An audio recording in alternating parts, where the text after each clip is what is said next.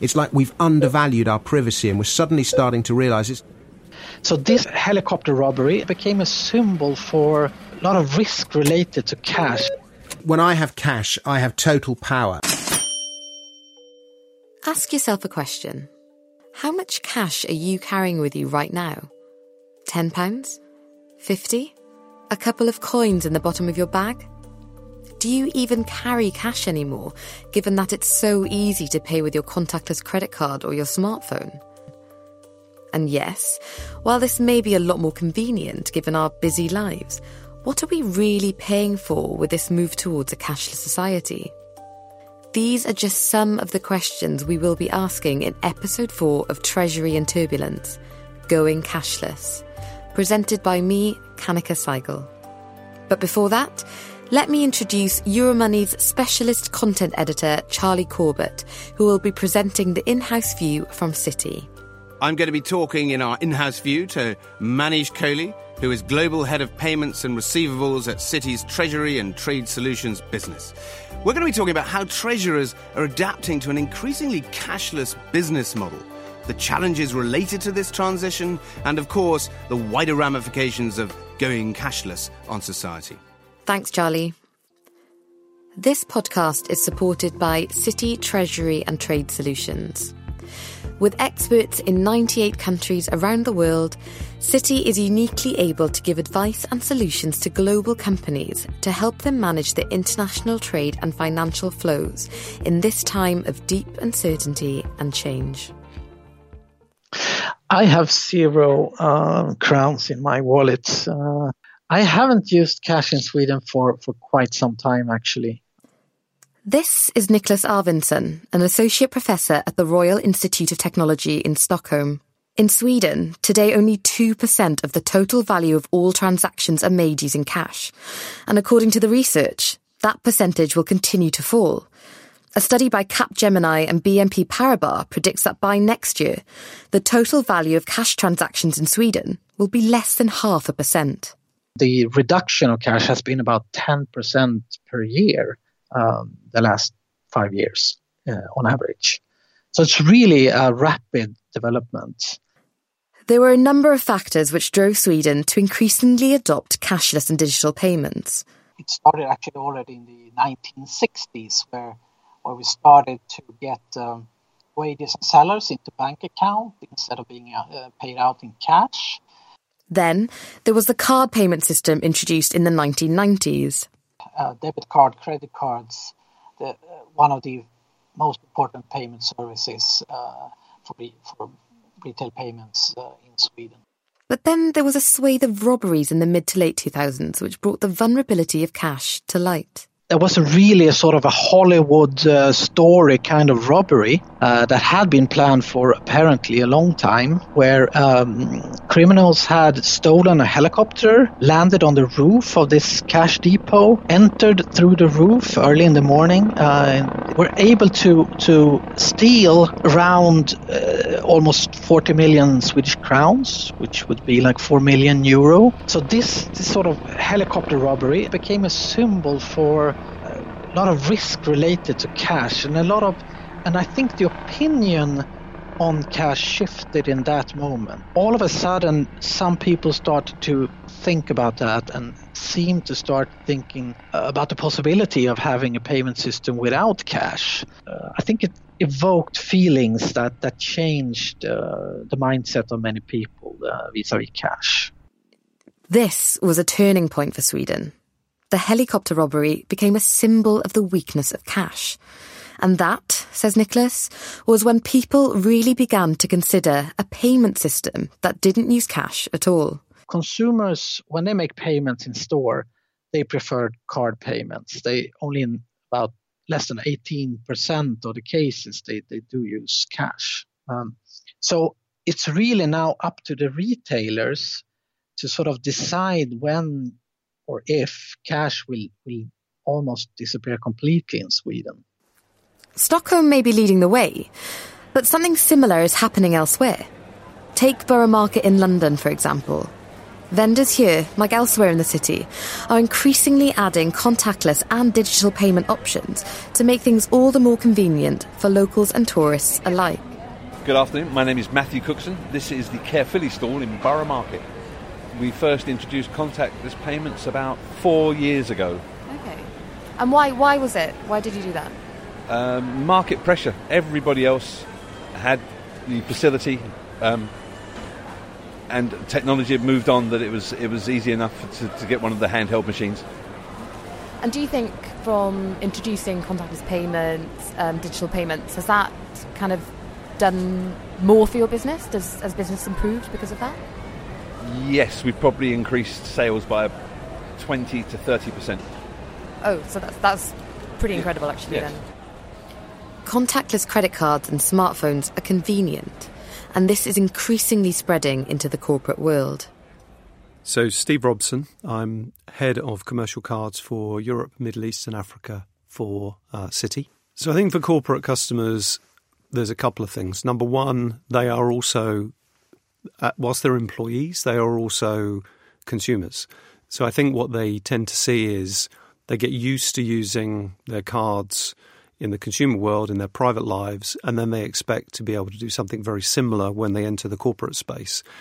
And I think as we're seeing particularly contactless payments, mobile payments really beginning to take off, the next question is, well, why can't I have that in my corporate life? So if you think for a moment around the tube network in London and in some of the other cities around the world as well, nobody really wants to be using an Oyster card now and topping it up and making a payment. What they really want to be able to do is to tap their card, go through the turnstile, get on the tube, tap it on the way out, and then after that have it neatly expensed through their expense management process. Whether it be via your contactless credit card, your smartphone or watch, handling cash in your day-to-day life can be pretty much avoided completely. Everything is converging on the mobile phone. I can see people being comfortable with that, particularly because of the security. You know, in the card world, a chip and PIN transaction is pretty secure. It's as secure as we can really get, because on the one hand, you've got the chip, which says that the card is present. You've got the PIN number, which says it's you, because only you should know your PIN. If you think about the move to mobile, that is something where it will go a step further. Not just a PIN that you need to memorize, but actually biometric information. So you will verify yourself using your thumbprint. You will verify yourself using some kind of facial recognition. But what happens then if you don't have a smartphone? What happens if you don't even have a bank account? Wouldn't this mean that some of society's most vulnerable people will be left out as we increasingly transition towards a cashless society? You see or hear about it most days, how people have stopped buying the big issue or giving a couple of quid to a busker on the street because all they have on them is their card. Charities will also suffer. Research by Barclaycard shows that if charities continue to rely on cash, they could lose close to £80 million in potential donations each year in the UK. One Oxford-based charity, Greater Change, came up with a solution: an app and QR codes which allow people to donate without actually using cash. This is Jonathan Tan, the COO of Greater Change. We were doing homeless outreach work, and it became sort of fairly obvious to us that this should be a program that exists, being able to give cashlessly to homeless individuals. By their nature, this kind of giving can be tracked and arguably can be more effective. Yeah, there was this really funny story. I was talking to this rough sleeper who was outside of a Tesco's in Oxford once, and sort of offered to buy him a sandwich and a drink, and he just told me, you know, I've had 3 sandwiches tonight, so it's funny, right? Yeah. But in that way, so that it tells you, and I'm sure your listeners will be very attuned to this. It's not an efficient supply chain if you to have individuals randomly walk up in a process. It is sort of a very uncontrolled process to individuals to then say, I'm going to buy you a sandwich now, right? You're going to get a huge amount of sandwiches that don't keep, that you can't keep on the streets.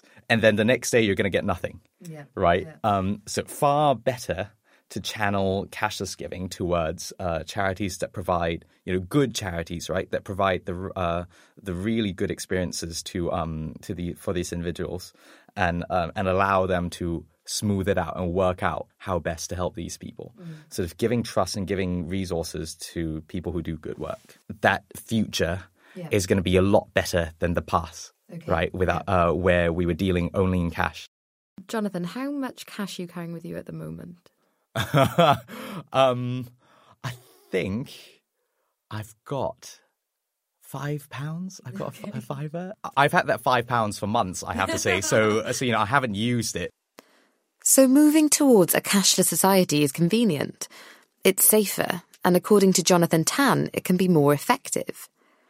In some instances, effective giving means collecting information on the recipient so that money can be distributed appropriately. But what about the people donating this money? How is their data being used?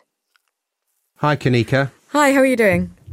All right, thanks. How are you doing? Yeah, not too bad. You've been pretty busy, I guess, the last week or so? This is Dominic Frisby, a financial writer and author from London. I mean, the first question, pretty broad and pretty open. Is it inevitable that we'll be moving towards a cashless society?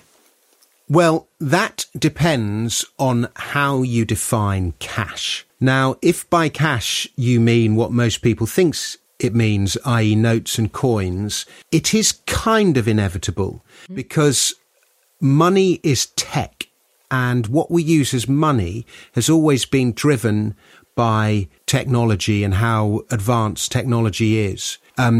Digital technology in the 80s and 90s, electronic banking put paid to the check, and now contactless payment is doing the same to cash, which is becoming less and less convenient. And in the marketplace, convenience usually wins. For Dominic, that contactless payment, a payment that uses a middleman, is fundamentally different to a cash transaction. Cash is incredibly empowering to its users. You know, when I have cash, I have total power, and I hand that cash to somebody else. That is a powerful transaction. Whereas if you involve intermediaries in that transaction, immediately you're handing power to third parties. You're giving them information about that transaction, which perhaps you might not want to hand over. In most cases, people don't even realise they're handing over that information. As soon as you use a third-party payment provider to process your transactions, they have a power over you. Regulation is such as that they can't use that information, but nevertheless they have it. Is the loss of cash, does that mean the loss of power then for the individual? Very much so. There are all sorts of reasons why we use cash. We use it for small payments. We use it for quick payments. We use it for private payments. We use it for illegal payments. There are all sorts of different reasons why one uses cash. And as soon as you replace cash with third-party payment provision, those functions are lost. Dominic points to the hacking of Ashley Madison, the controversial dating website marketed for married couples, to illustrate this point. You might deem what those people were doing immoral, but it wasn't illegal. And, all their payment information was leaked by some kind of hack. Now, those are the kind of payments where you might, if you had the option, you would choose to pay with cash because you don't want anyone to know that you're on a dating website for people who want extramarital affairs. What you buy and sell says more about you than anything. It says more about you than you do with your words. And that information is private. If other bodies, be they corporations or be it the government, have access to that information, that is an invasion of that privacy. And not only that, you are handing other bodies tremendous control over your life. It's a form of surveillance. The control and surveillance that Dominic Frisby talks about is only going to get more intense. This is Brett Scott, a journalist, author and campaigner based in London.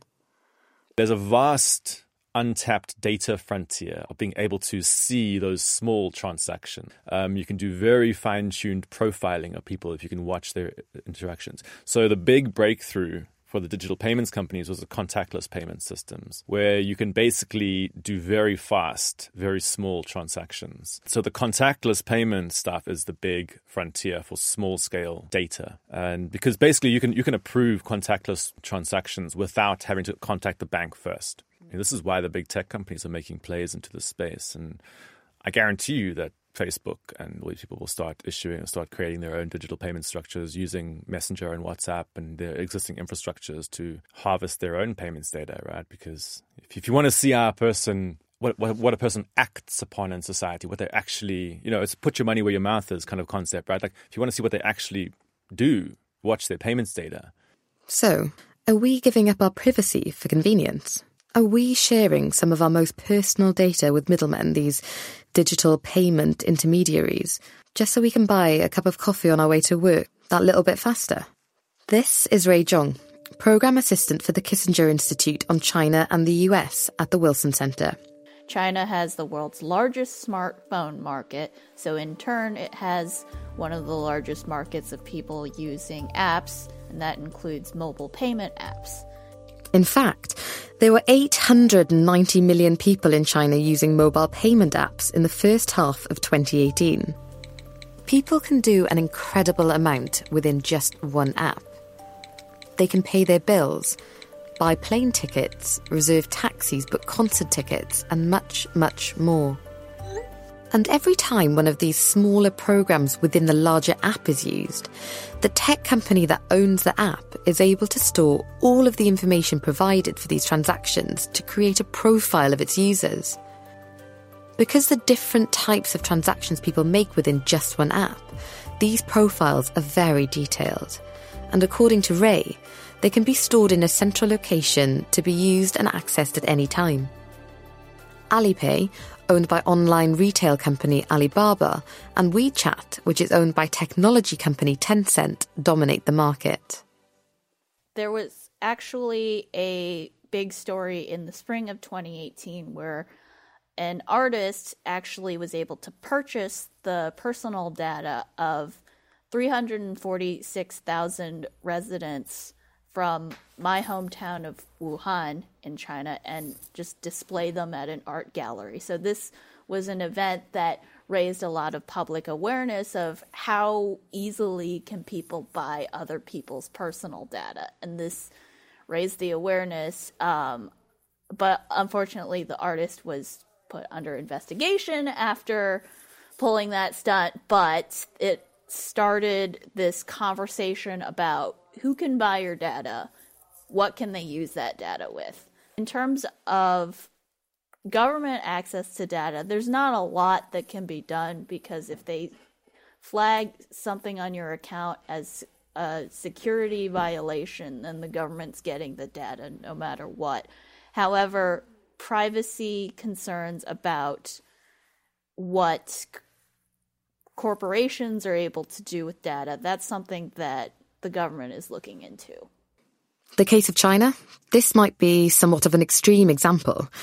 Elsewhere, those of us that give up our data to digital payment systems in the UK or in Sweden or elsewhere, this data is probably protected, right? The default position of the internet as it currently functions is that if you want any kind of privacy, whether it's, you want private emails or private messaging or private payments, you have to add that. The default position is no privacy. Your data is available to everyone. And over the last 20 or 25 years, we have given our privacy away without realizing what we're doing for the sake of convenience. And it's my view that there's a sea change now in attitudes. We're in the really early stages. It's like we've undervalued our privacy and we're suddenly starting to realize it's only a few people who are now realizing it. For Dominic, this is a crucial point. The fact that this valuable information just exists. And this is information that probably wouldn't have existed if we were still using cash. The ways in which this data could be used or misused is still unfolding. Well, I think there's two sides to every coin here. Here's Steve Robson again. I think on the one hand, what the corporate treasurer wants to be able to do is to absolutely see that data. So if you think about, for the corporate traveller, corporate user, what compliance is a big story. Understanding how you're spending the company's money, where you're spending the company's money is really important. This has very little to do with individual compliance, said Steve Robson. But when it comes to spending companies' money, where there are tens of thousands or even hundreds of thousands of employees, misuse of company funds can add up. And knowing where and when employees spend companies' money is essential for accounting and auditing purposes. Fundamentally, that's the price that you pay for receiving a free service, and a service that, again, walking along the street today, how many people were looking at their mobile phones as they were walking? Much of what they're receiving is free. And yes, they're giving up data. Perhaps they don't fully realise it. Perhaps we don't even fully yet realise the consequences of giving up that data. But I think we're beginning to. One last question from me. So, Steve, how much cash are you carrying with you at the moment? Not very much. So I keep a little bit of cash, purely in that fallback piece. But most days I tend to find that I don't use any cash at all. So, what it all boils down to is trust. We trust that the companies tracking our spend will not misuse our data. And we also trust that the infrastructure holding our data and processing our payments is secure. But what then happens if that infrastructure comes tumbling down around us? Here's Brett Scott again. I was speaking with some Federal Reserve people recently, and cash usage in the US spikes massively prior to hurricane landings because they measure this, right? They can see the demand for cash from the central bank. And it goes up, I don't know the exact figure, but something like 500% increase in the demand for cash prior to hurricane landings because people want to get their money out of the infrastructure that demands electricity and demands the banking sector to stay upright, right? So they don't want it in there. They want a form of money that's not going to be subject to remote problems where you have to have remote intermediation because as soon as you have to rely on remote data centers, you're exposing yourself to massive risk. It's not then that the use of cash is falling, but that the role of cash is evolving. Take the example of Canada. Here, the stock of outstanding banknotes is actually increasing faster than nominal GDP. Stephen Murchison is the advisor to the central bank governor in Canada.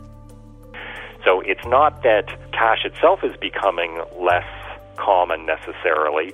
It's that it's becoming less common as a means of payment. And so I think this other role of people holding on to cash as precautionary reasons or because they're using it as a way of saving is something that we need to learn more about. I mean, it's possible that the role of cash will change through time, and it will be seen less as a way of purchasing things and more just as a means of saving. While it feels like cash is disappearing from our day-to-day lives, the truth is, it will continue to play a fundamental part in society. Society needs cash. But have we sacrificed too much at the altar of convenience? And what are the long-term consequences of this? The truth is, no one really knows.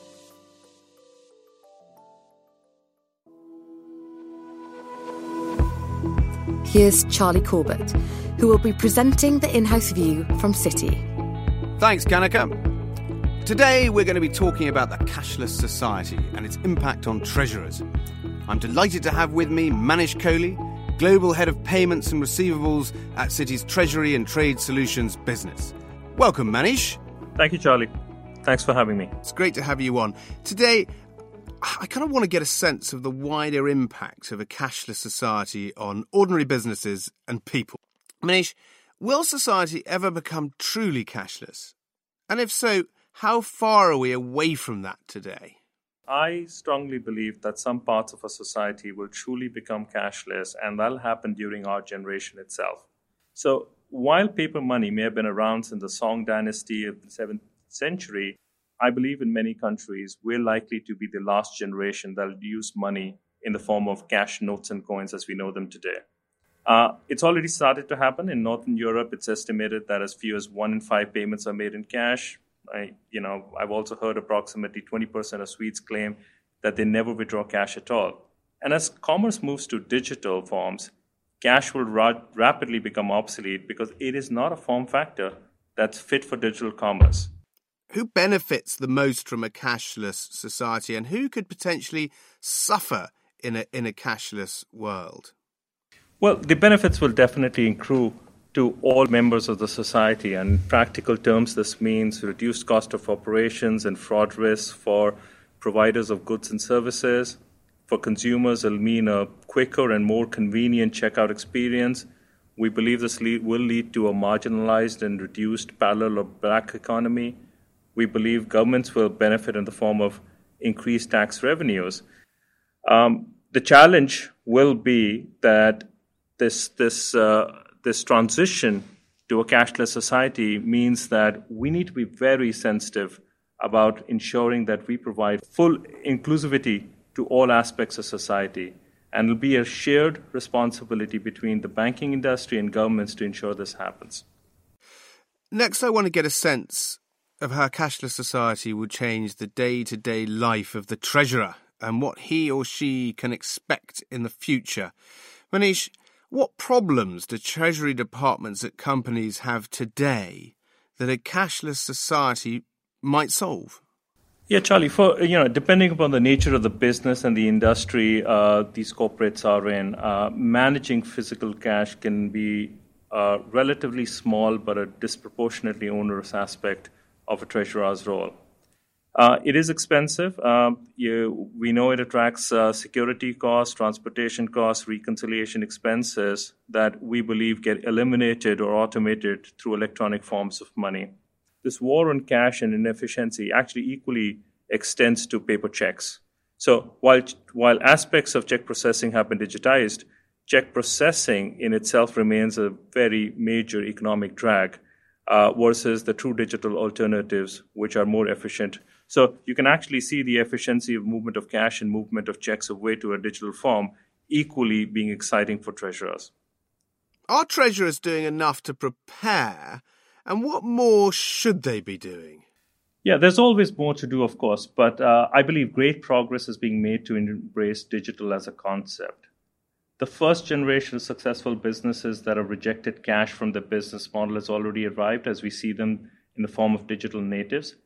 And the first generation of consumers that will never use cash have been born. So this clearly illustrates how easily cash can be displayed, and we are on the right path. Now, treasurers can be a big catalyst in this journey, and we believe they need to push internally to upgrade their legacy infrastructures and work with their banking partners to take advantage of all the innovation and changes that are happening in the payment industry as and when they become available, like real-time payments and alternative payment networks and so on. So, Charlie, I think treasurers are doing enough, but they definitely can do more. Thanks, Manish. One final question. How much cash have you got in your pocket right now? Nothing. Just a lot of plastic and just a lot of alternative payments and no cash. That's great. Manish Kohli, thank you very, very much for speaking with us today. Thank you, Charlie. My pleasure.